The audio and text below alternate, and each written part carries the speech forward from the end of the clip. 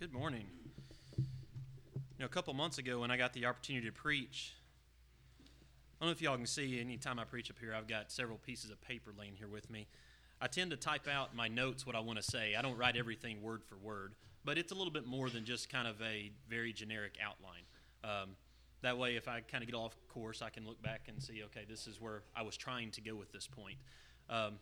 A couple months ago, I went a little bit longer than I meant to go on the sermon, and so I was putting my notes together this morning, and I realized, okay, it's about the same length typed-wise that it was last time. Well, so I told Kale this morning, I said, I think I got that taken care of and bought myself some more time. I shrank the font, what I printed it in, and now it's all shorter again. So hopefully I won't try to go as long as I did last time. But when we come to this building on Sundays, do we ever stop to think about why we're actually here? What's the purpose for us being here on Sunday mornings? Do we know why we come to worship God?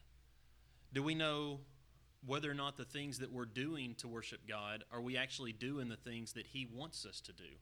Or are we simply carrying on traditions that our parents or grandparents or great-grandparents or however many generations before us, that's what they've always done, and so we're going to continue to do the same thing because I'm assuming somewhere along the line somebody's looked into this and they must have done it right, so I'm sure I'm okay. Have we ever really gone back to the Bible to make sure that what we do during this assembly is actually what God wants us to do? There's really two ways that you could worship maybe in a wrong application. John Calvin once said about the human heart that it is a factory of idolatry. And what he was meaning by that is so ingrained into the human spirit, into the human soul, I guess, is our desire to want to worship God. God has programmed that into our brains that we want to worship. And so if we don't know God, if we've never studied about Him and become a Christian, we still have that desire ingrained in us to want to worship something. And so he made the comment that the human heart is a factory of idolatry, that if we're not worshiping God, we're going to be worshiping something else because it's ingrained into us. And so we start creating these false gods. We're told in Acts chapter 4, it says, there is no other way to salvation. No other way that you can come to God except through Jesus Christ. And so I'm fairly confident to say that we're not worshiping false gods. That's one way that you could worship incorrectly, is you're actually worshiping the wrong thing. So I'm confident to say we are not doing that here at Pippin. But what if we're worshiping the true God, but we're doing it falsely? What if we're not worshiping false gods, but we're worshiping God falsely? We're not worshiping Him the way that He wants to be worshipped. There's many instances in Scripture where it gives examples of people doing this, where they're not worshiping God the way that He wanted to be worshipped. And there was punishment that came along with it. One of the most common ones that we probably think of is Nadab and Abihu, about them offering profane fire to the Lord. And if you stop and think about it, they were still performing an act of worship of what God had commanded during the Old Testament times. They were going to sacrifice. But the problem was they didn't do it right. They were offering fire that God had not commanded them to offer. And we all know the punishment that they received because of that. In 1 Corinthians, when Paul is writing to the church in Corinth, they were doing the Lord's Supper. But Paul was condemning them for the way that they did it, the method they went about doing it. And so the Bible tells us it is possible to worship God, but to worship Him in a manner that He doesn't approve of. Matthew chapter 15, verses 8 and 9, it says that these people draw near to me with their mouths, that they honor me with their lips, but their hearts are far from me. Are we doing that when we come here on Sunday mornings? Are we sure we're doing what we're supposed to be doing? So what I want us to do for a little while this morning, there's a couple questions I want us to look at is, what is worship? Why do we worship? Who gets to decide what we do during our worship?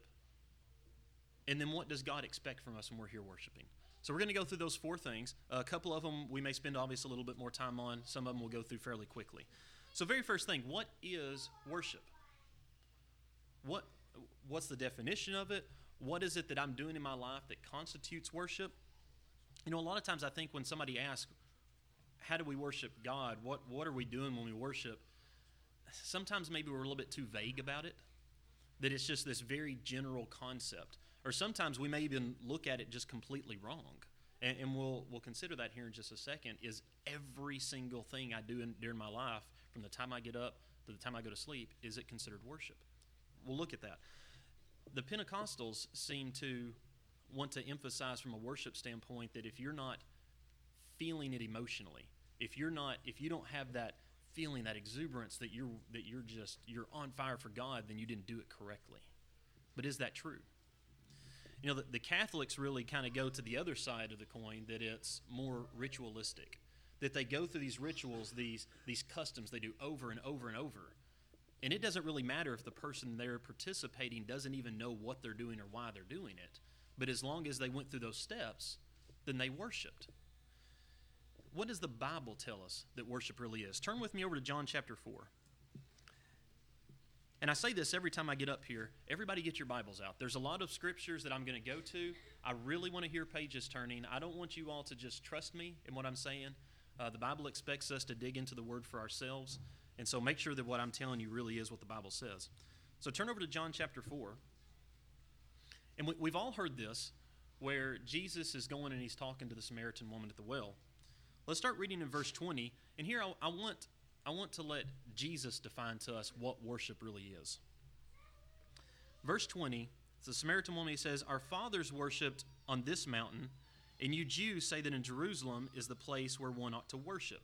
Now listen to what Jesus said. Jesus said to her, "Woman, believe me, the hour is coming when you will neither on this mountain nor in Jerusalem worship the Father. You worship what you do not know. We know what we worship, for salvation is of the Jews.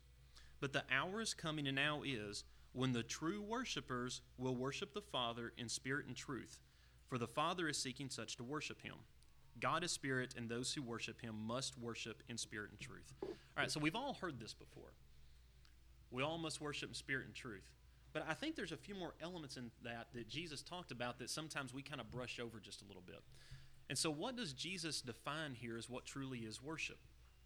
The very first one, the reason we brush over these, it may be just because it's kind of common sense. You have to have a worshiper. You have to have someone that is performing the worship. And so it says here, let's see, verse 23, when true worshipers. And so you have to have someone that is worshiping. Then you have to have an object of the worship. It says that true worshipers will worship the Father. And so we can worship really anything if you think about it. We as individuals, we could choose a rock out here to worship if that's what we wanted to do. That's not what God commanded us to do. There's a lot of people around this world that do that create idols for themselves, and that's what they worship. But you have to have a worshiper. You have to have an object of the worship. Then the object that you're worshiping, it requires you to do it in spirit, that we are to love the Lord with all our heart, soul, and mind. We all know the Bible says that. And then it requires the truth. The method by which we're going about the worship has to be the way that God wants it done. So you have to have a worshiper. You have to have an object of what's being worshiped. You must do it in spirit with all of your heart, and you must do it in truth. You must do it by the correct method. God, does he have to accept whatever worship we want to present to him? And I think that's a misconception that a lot of people throughout the denominational world has, is I don't get anything out of worship when I do it that way, but I really feel good when I worship over here.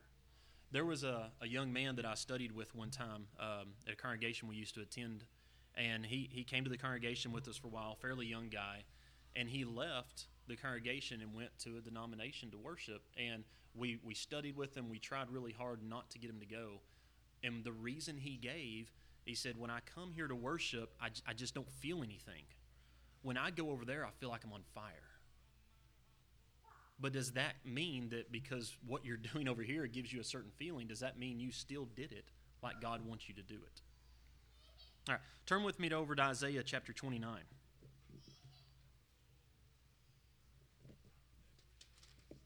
Isaiah chapter 29. And I really think this will drive that point home, and it's important to understand that God is in control of this situation. Isaiah 29, start reading in verse 15. It says, "Woe to those who seek deep to hide their counsel far from the Lord, and their works are in the dark. They say, who sees us and who knows us? Surely you have things turned around. Shall the potter be esteemed as the clay? For shall the thing made say to him who made him, He did not make me? Or shall the thing formed say to him who formed it, He has no understanding?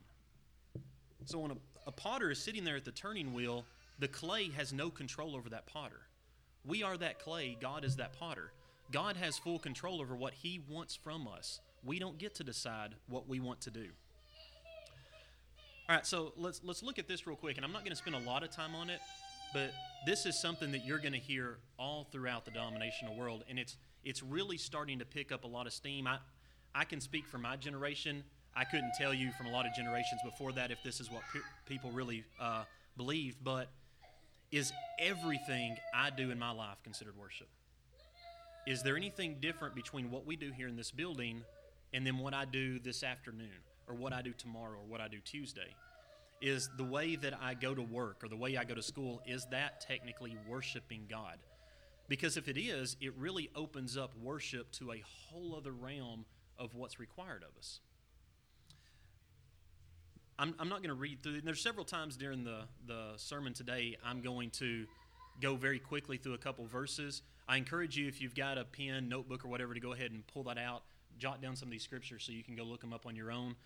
But when the Bible talks about worship, Matthew chapter 2, verse 11, it talks about the wise men going to Jesus to worship Him.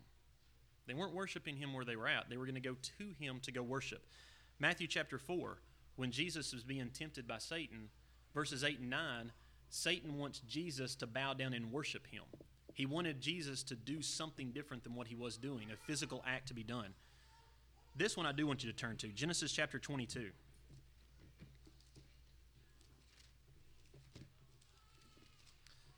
Genesis chapter 22, and we've all heard this story about Abraham and the sacrifice he was going to make with his son Isaac. But in verse 5, listen to what Abraham says when they get to where they're going, because they had a group of men that went with them to help carry a lot of the materials.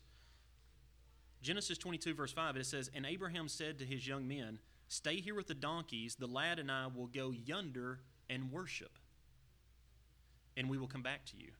So Abraham obviously understood that what he was doing, riding the donkeys, getting to that place, preparing everything, that wasn't worship. Him and Isaac were going to go over there and worship. They weren't already in a state of worship. Acts chapter 8, the Ethiopian eunuch, he was on his way to Jerusalem to go and worship.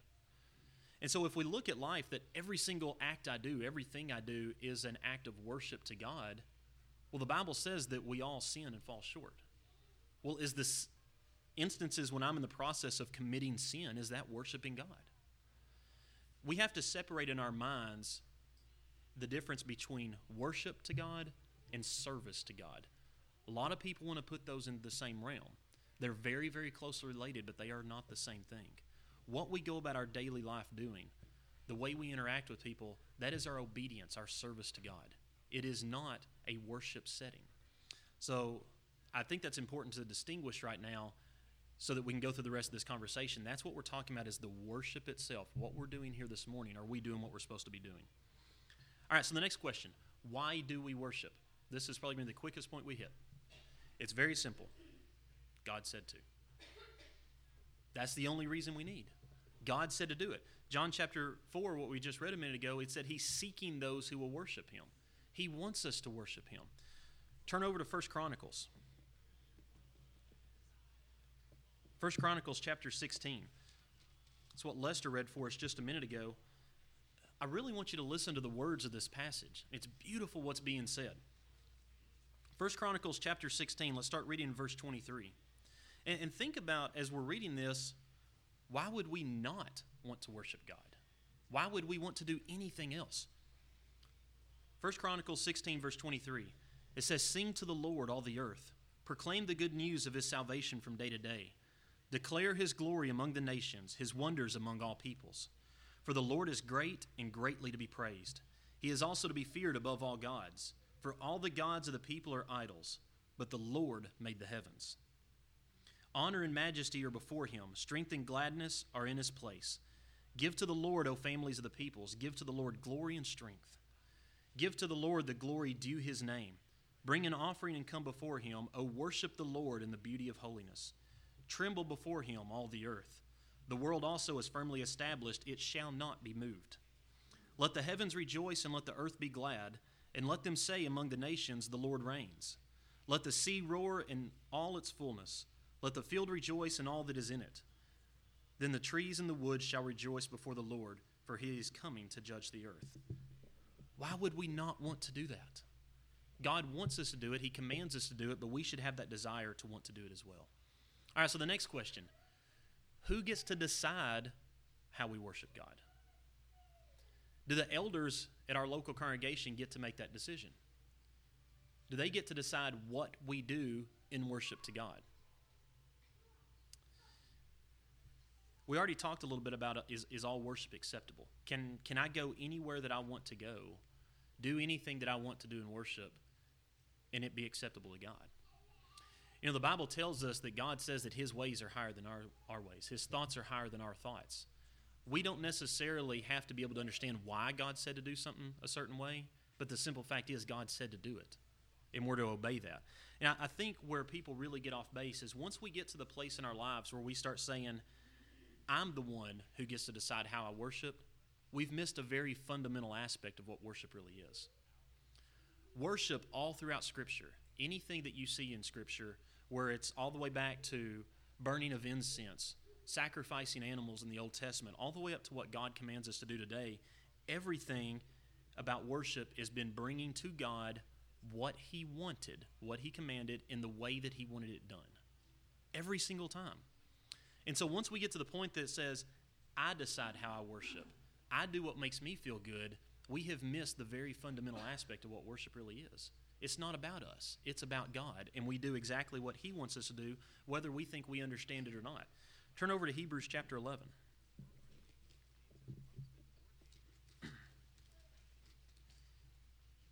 Hebrews chapter 11 and verse 4, it says, by faith Abel offered to God a more excellent sacrifice than Cain, through which he obtained witness that he was righteous.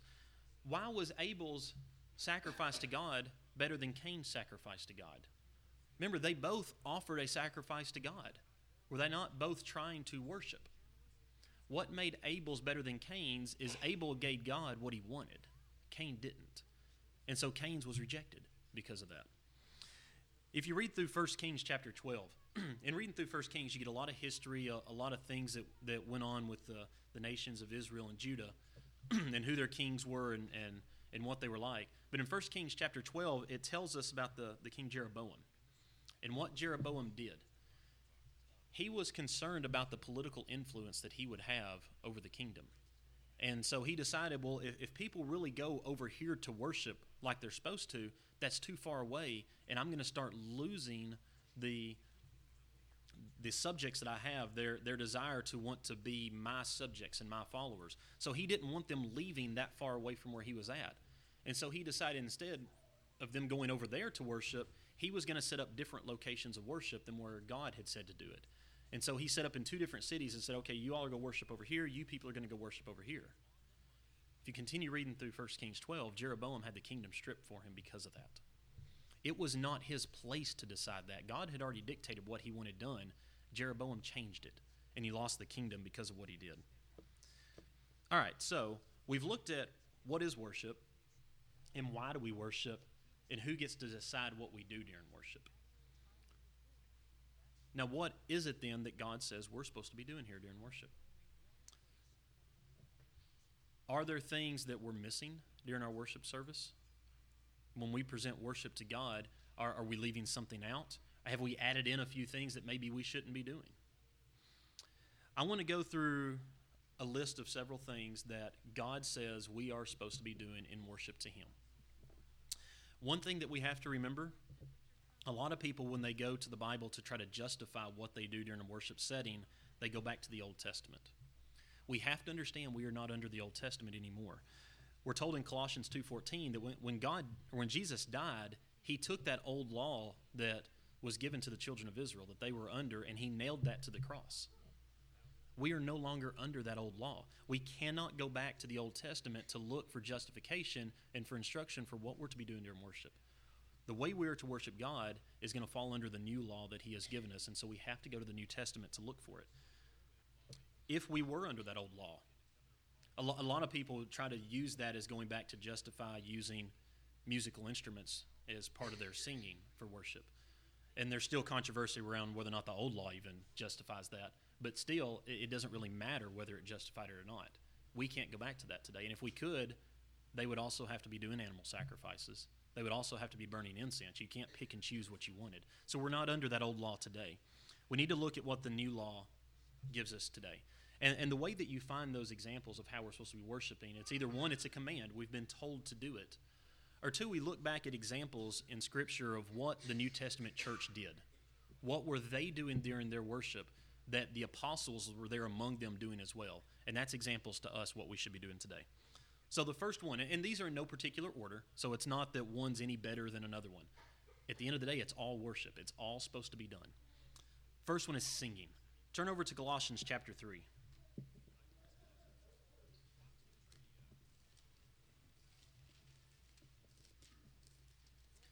Colossians chapter 3 and verse 16, and I know everybody's heard this before, but it says, "Let the word of Christ dwell in you richly in all wisdom, teaching and admonishing one another in psalms and hymns and spiritual songs, singing with grace in your hearts to the Lord." Then over Ephesians chapter 5, it basically repeats that same thing again, almost word for word. So we're not going to go look at it as well. So we're told that we're to sing and to admonish one another in psalms, hymns, and spiritual songs. But remember, I said there's a difference between what we do here as an assembly worshiping and what we do in our daily lives, what we go do outside of here. And so when it says that we're to sing these psalms, hymns, and spiritual songs to build each other up, is that meaning we're to do it here in a worship setting, or is that what we're supposed to be doing individually? And so we have to look, did the early church do this? Turn over to Hebrews chapter 2. Hebrews chapter 2 and verse 12, it says, saying, I will declare your name to my brethren. In the midst of the assembly, I will sing praise to you. Now, if you'll notice that, that's a quote from back in the Old Testament, but they've pulled it into the New Testament as well, giving an example of what they should have been doing. Mine says, in the midst of the assembly. It uses the word assembly there. Some other translations may use a different word. Some say the congregation. But is that talking about this assembly right here, or is it talking about something else? You know, if you go back to the original Greek language, you know what that word assembly really is? Ekklesia. The word we use for church. That is to be done within the church. We are to sing praises to God. And so these psalms, hymns, and spiritual songs, those are acts of worship we're supposed to be doing within the church, within this assembly. And so the types of what those songs are, I've heard a lot of questions before. Okay, what is a psalm? What is a hymn, and what is a spiritual song? And I've heard some people say, well, it doesn't really matter to distinguish between them. You just sing. Well, I thought it would be nice to look at what are these really. And so I pulled out the commentary that David Lipscomb had written, just to go through and see what he had defined each of these to be. And he goes back to the root words of the original language is where he gets these definitions. A psalm, he says, is a song of praise, is to glorify God in his power. And he says that's the reason, too, if you look at the book of Psalms, all these different songs that David had written, that's why they're called psalms. That's what he's doing, is he's glorified God for the power and majesty that he really has. That's called a psalm. A hymn is a song of thanksgiving. It's supplication and teaching our dependence on God. And then the spiritual songs are ones where we're trying to inspire and we're trying to cultivate this feeling of devotion that we have to God. And so if you think of our songs that we have in the songbook, every one of those songs are going to fit into one of those three categories. It's a psalm, it's a hymn, or it's a spiritual song based on those definitions. So the question, how should we be doing this singing? Should we be using instruments in our worship? I do not have time to go through that entire thing right now, but I'm going to give you the simple answer is no. The Bible gives us no authority to do that. And if we want a further explanation of that, Randy did a very good job of that. Everybody knows we put recordings of all of our sermons on our website. So go to www.pippincoc.com. There is an archive of every sermon that's been preached here back, I think, to 2005. So 11 years, almost 12 years worth of archived sermons. August 3rd, 2014, Randy preached a sermon that goes through it in detail about why that's not to be done. Go look it up. But the simple fact is, no, we do not have the authority to use instruments in our worship. Can we use a choir when we sing? A lot of denominations use choirs. They have people up singing solos. The Bible does not give authority for a single person or even a group of people to be singing while everybody else is sitting and listening. The commands to sing in the Bible are given to all Christians. And so, as Christians, if we're sitting here during a worship assembly and we just have a certain group of people that's up singing, or even one person, and we're all sitting and listening, are the rest of us sitting there listening not sinning? Because we're just listening. We're not singing like God commanded us to do. The simple fact is, we all must sing, and the command is for everybody to sing. And unfortunately, I don't think that's something just within the Lord's church that's an issue. I think every denomination has an issue with this, but we're all commanded to sing. It doesn't matter if I can't sing good or sing well. It doesn't matter if my singing actually makes it sound worse for the whole congregation. Nothing in Scripture talked about our singing having to actually sound good. It just said sing. It's about the message of the song, and it's about our hearts during the process. So even within this congregation, if we sit out here and we don't sing, we just stand there with our mouths closed the whole time, that's sin. We're breaking a command of God. And I will tell you as a song leader, and the other song leaders in here could tell you the same thing, we know there's people in the congregation that don't sing. We see it. We're physically standing up here watching it. We have to sing these songs to the Lord, to praise Him, to edify one another, or it is sin. All right, let's go on to the next one. Prayer. This is one thing that is possibly one of the most taken for granted gift that we have as a Christian. We get to talk to the Creator of the universe. We get to talk to the being that is over everything. And do we really take that as seriously as we should? Our prayer. Turn over to 1 Corinthians chapter 14. And again, this is going to be looking at, did the early church, did they pray during their assemblies? 1 Corinthians 14, and this again is similar to what we've been going through during our adult class with Brother Randy, is going through the different spiritual gifts. This is getting a little bit ahead of where he's at, but it's talking about during their worship being able to have interpreters for the tongues that they have. Listen to this, 1 Corinthians 14, let's start reading in verse 12. It says, even so you, since you are zealous for spiritual gifts, let it be for the edification of the church that you seek to excel. Therefore let him who speaks in a tongue pray that he may interpret. For if I pray in a tongue, my spirit prays, but my understanding is unfruitful. The context of this is they're talking about how they're handling their spiritual gifts during their worship setting. So they're praying during their worship setting in the early church. We may not be doing it with tongues and the spiritual gifts today because those are gone. The Bible tells us those are done away with at this point because what is perfect has now come, which is the Scriptures. But either way, there's examples of them praying during worship in the early church. So who is it that we're supposed to be praying to, and who are we praying through? We're told in Matthew chapter 6, and this is back to the model prayer that Jesus prayed, is we're to be praying to God. And then we're told in 1 Timothy 2 that there is a mediator between God and man, and that is Jesus. We pray to God, but we pray through Jesus. And that's the reason you hear at the end of most prayers it says, in Jesus' name. That's indicating that He is the mediator that we are going through in our prayers. So again, what should we be praying for? And again, I'm not going to go to each of these. I'm just going to go through quickly. So if you want to get a pen out and write these down, you can go look them up. There's a lot of different things that the Bible talks about we should be praying for. Matthew chapter 6, again, this is part of Jesus' model prayer, that we should be praising God in our prayers.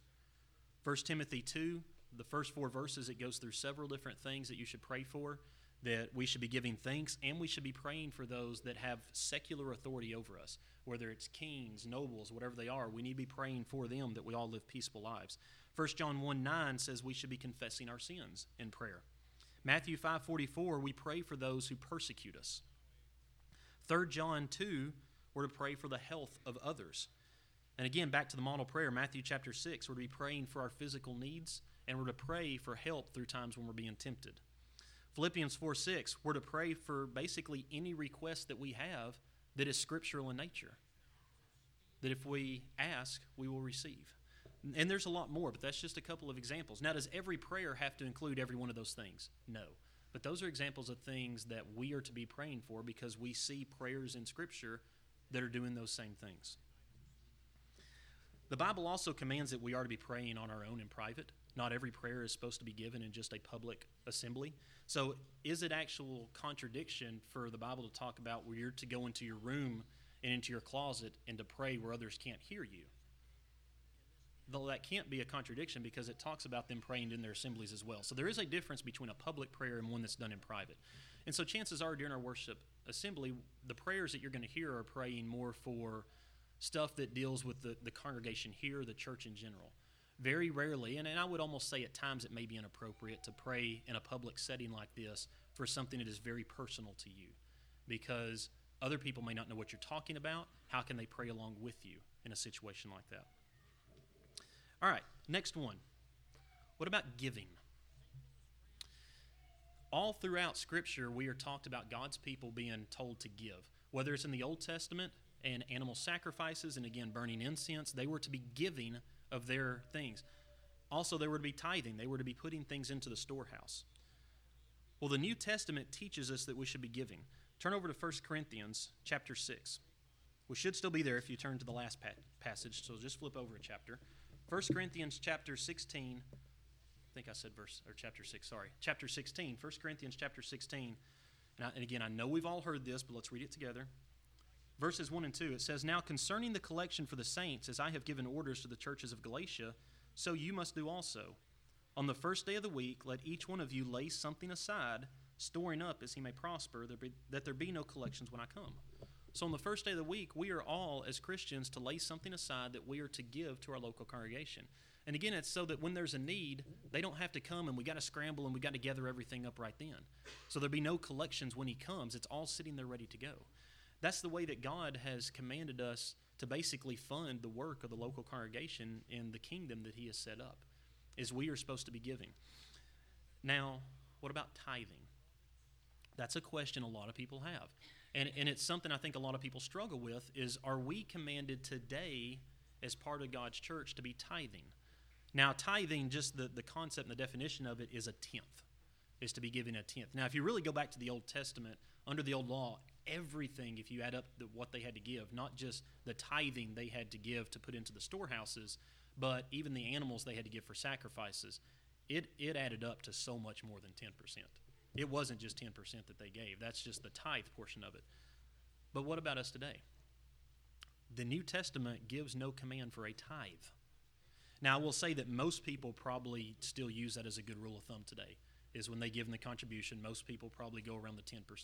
And it's just because of that concept of the tithe. But there is no command for a tithe in the New Testament. Turn over to 2 Corinthians chapter 9. 2 Corinthians 9, verse 7, it says, "So let each one give as he purposes in his heart, not grudgingly or of necessity, for God loves a cheerful giver." That's how much we're supposed to be giving, is what we purpose in our hearts to give. So it's not a hard rule, you have to give this amount. It's what each of us as Christians feel that we need to be doing, what we purpose in our hearts for it. But I want us to back up a chapter and look at this. 2 Corinthians chapter 8 and verse 3.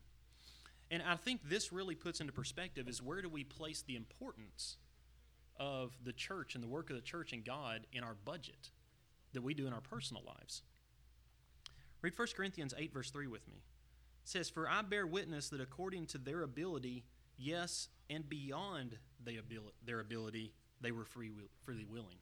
They had people giving not just of what they were able to give. There were people that went well beyond what they were capable of giving. And so we can see in the early church, they placed a huge priority on them giving to the local congregation as part of their worship, even going beyond what they thought they were able to really do as part of their budget. And I'm not going to go into a lot of detail on this just for time's sake to keep moving on. A lot of congregations do this. We do it as well. There's not many congregations that will actually split the contribution in the Lord's Supper drastically. A lot of times they're done at the same time, and it's just for expediency because you already have men up here that can pass plates around and stuff. The contribution and the Lord's Supper are not the same thing.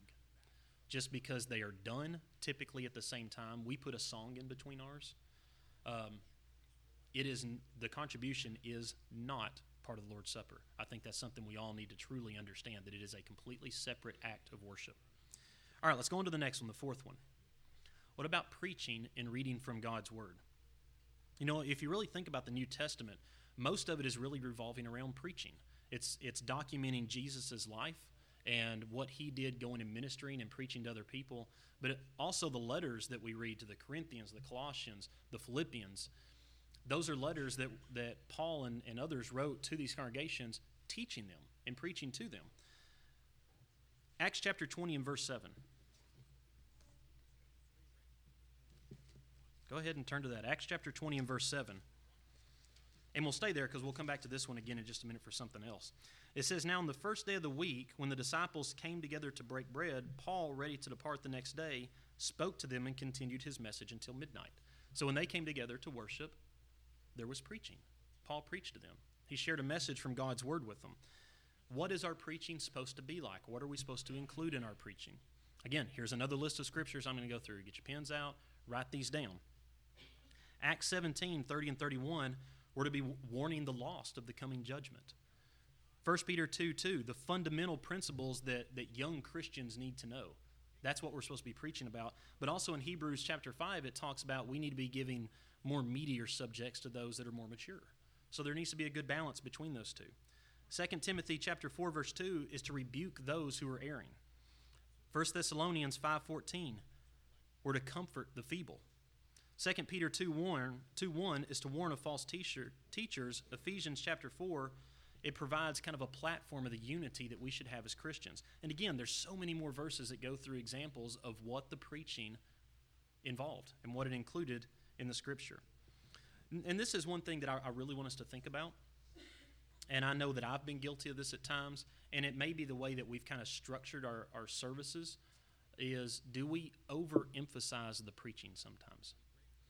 Do we come to this building to worship God and we think that the preaching is the worship?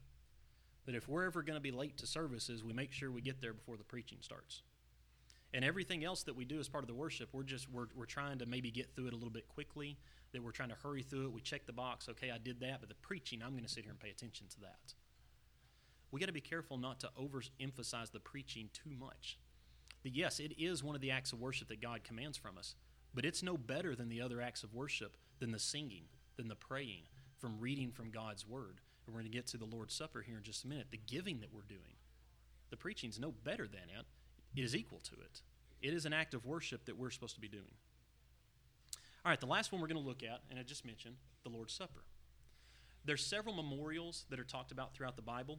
The rainbow that God gave was his memorial, basically saying, I'm not going to destroy the earth again with water and destroy man again. The Sabbath day that the children of Israel were supposed to keep was a remembrance to them, so they remembered their deliverance out of Egypt, and also about creation. Again, the Passover, with it being their deliverance out of Egypt. The 2 days of Purim, it talks about in Esther, where it's for the children to remember Haman's plot that was overthrown, and he wasn't able to kill the Jews. They had 2 days of memorial where they were supposed to remember that. The Lord's Supper we have today is just like that. It is a memorial that God has given us for the sole purpose of remembering the death, the burial, and the resurrection of Jesus Christ. Now, did the early church again do this during their assemblies? And we're not going to go to the passages. We've read several of them already. This Acts chapter 20, where I said to stay at, verse 7. It says, on the first day of the week, when the disciples came together to break bread, they came together, they took the Lord's Supper. Now, what's actually included in the Lord's Supper? When you go look at where Jesus instituted it, every time that it talks about the institution of the Lord's Supper, there's two elements involved. It's the unleavened bread, which represents the body of Christ, and the fruit of the vine, which represents his blood. Those are the only two elements involved in the Lord's Supper. So again, this is where our contribution, our giving, this is separate. It's not the same as the Lord's Supper. And it's not always called the Lord's Supper in Scripture. It is called communion at times. It is called breaking of bread, which we just saw. And it's also called the Lord's table. So any of those are all referencing back to the same thing, the Lord's Supper that we're supposed to be doing. And again, it's not something that we should be trying to rush through to try to hurry up so we can get out of here at a certain time. It's an act of worship to memorialize the death of Christ that we need to put emphasis on it like it should be. So, those 5 things the Bible gives as acts of worship that we should be doing to God every Sunday. Our singing, our giving, our reading, and our preaching, our prayer, and the Lord's Supper. We are commanded by God to do that as a church, as a group, on the first day of the week. So when we go maybe to visit another congregation, or even when we're coming here, we should all as Christians make sure that that's what we're doing. And we're not just doing it to check a box. We're doing it out of devotion and obedience to God. Our minds and our hearts should be involved in every aspect of this. We shouldn't be singing these songs just from habit, from memory. Are we really paying attention to the words that we're singing? Are they really getting across a message that we're wanting to get across? I mean, really pay attention to, are they giving a scriptural message? There are songs that are unscriptural. The messages they give and what they're saying is not supported by Scripture. Are we sure we're paying attention to that? Do we think about God? Do we think about the sacrifice of Christ when we partake of the Lord's Supper? During a prayer, are we praying along with the person who is leading us in prayer? Or is our mind wandering, thinking about all these other things I want to do later? It's easy to do. It's something we have to prepare ourselves for. I know a lot of times we prepare ourselves when we come to worship for the sermon. We bring our Bibles with us. A lot of times we'll bring notepads and pens to take notes. So we prepare for the preaching. But do we prepare for these other four things as well? Do we prepare our minds to pray? Do we prepare our minds to sing? Do we prepare to give? Or do we just pull our wallet out and just see whatever I got in there and grab something and throw on the plate right then? Or is it something that consciously we're making an effort to be ready for? Anytime that we do gather as a church, we always have to remember that no matter what we're doing, if we're not children of God, the rest of it really doesn't matter. So I will, I guess, offer the invitation at this point to, from a traditional standpoint, we typically do it now at the end of the sermon, is if there's anybody sitting out here that is not a Christian, if you are not a child of God, the things I talked about, you may do these things in worship, but it doesn't matter. You're not a child of God. There's no hope of heaven for you. We've all heard many times what we should be doing to become children of God. We're to hear the word and believe that Jesus Christ is the Son of God. If you do believe that, then why are you waiting? What's the purpose? All you're doing is risking your life that you're going to die and have not gone through what God has said that you're supposed to do. And if that happens, the only possibility is hell. And that's not a place, obviously, that any of us want to go when we read Scripture. So if you believe that Jesus Christ is the Son of God, we're to confess before others that He is that Son of God. We can't be ashamed to confess that. We're to be baptized in the waters that we have ready behind me, and then go on living our lives the way that God wants us to live them. Maybe you've done that, and maybe you've got areas in your life that you failed in, that you've fallen short in, and just need forgiveness. You need to ask for the church to pray for you for strength. We're happy to do that as your family, and that's what we're commanded to do. So I do ask that if you have those needs, you come as we stand and we sing.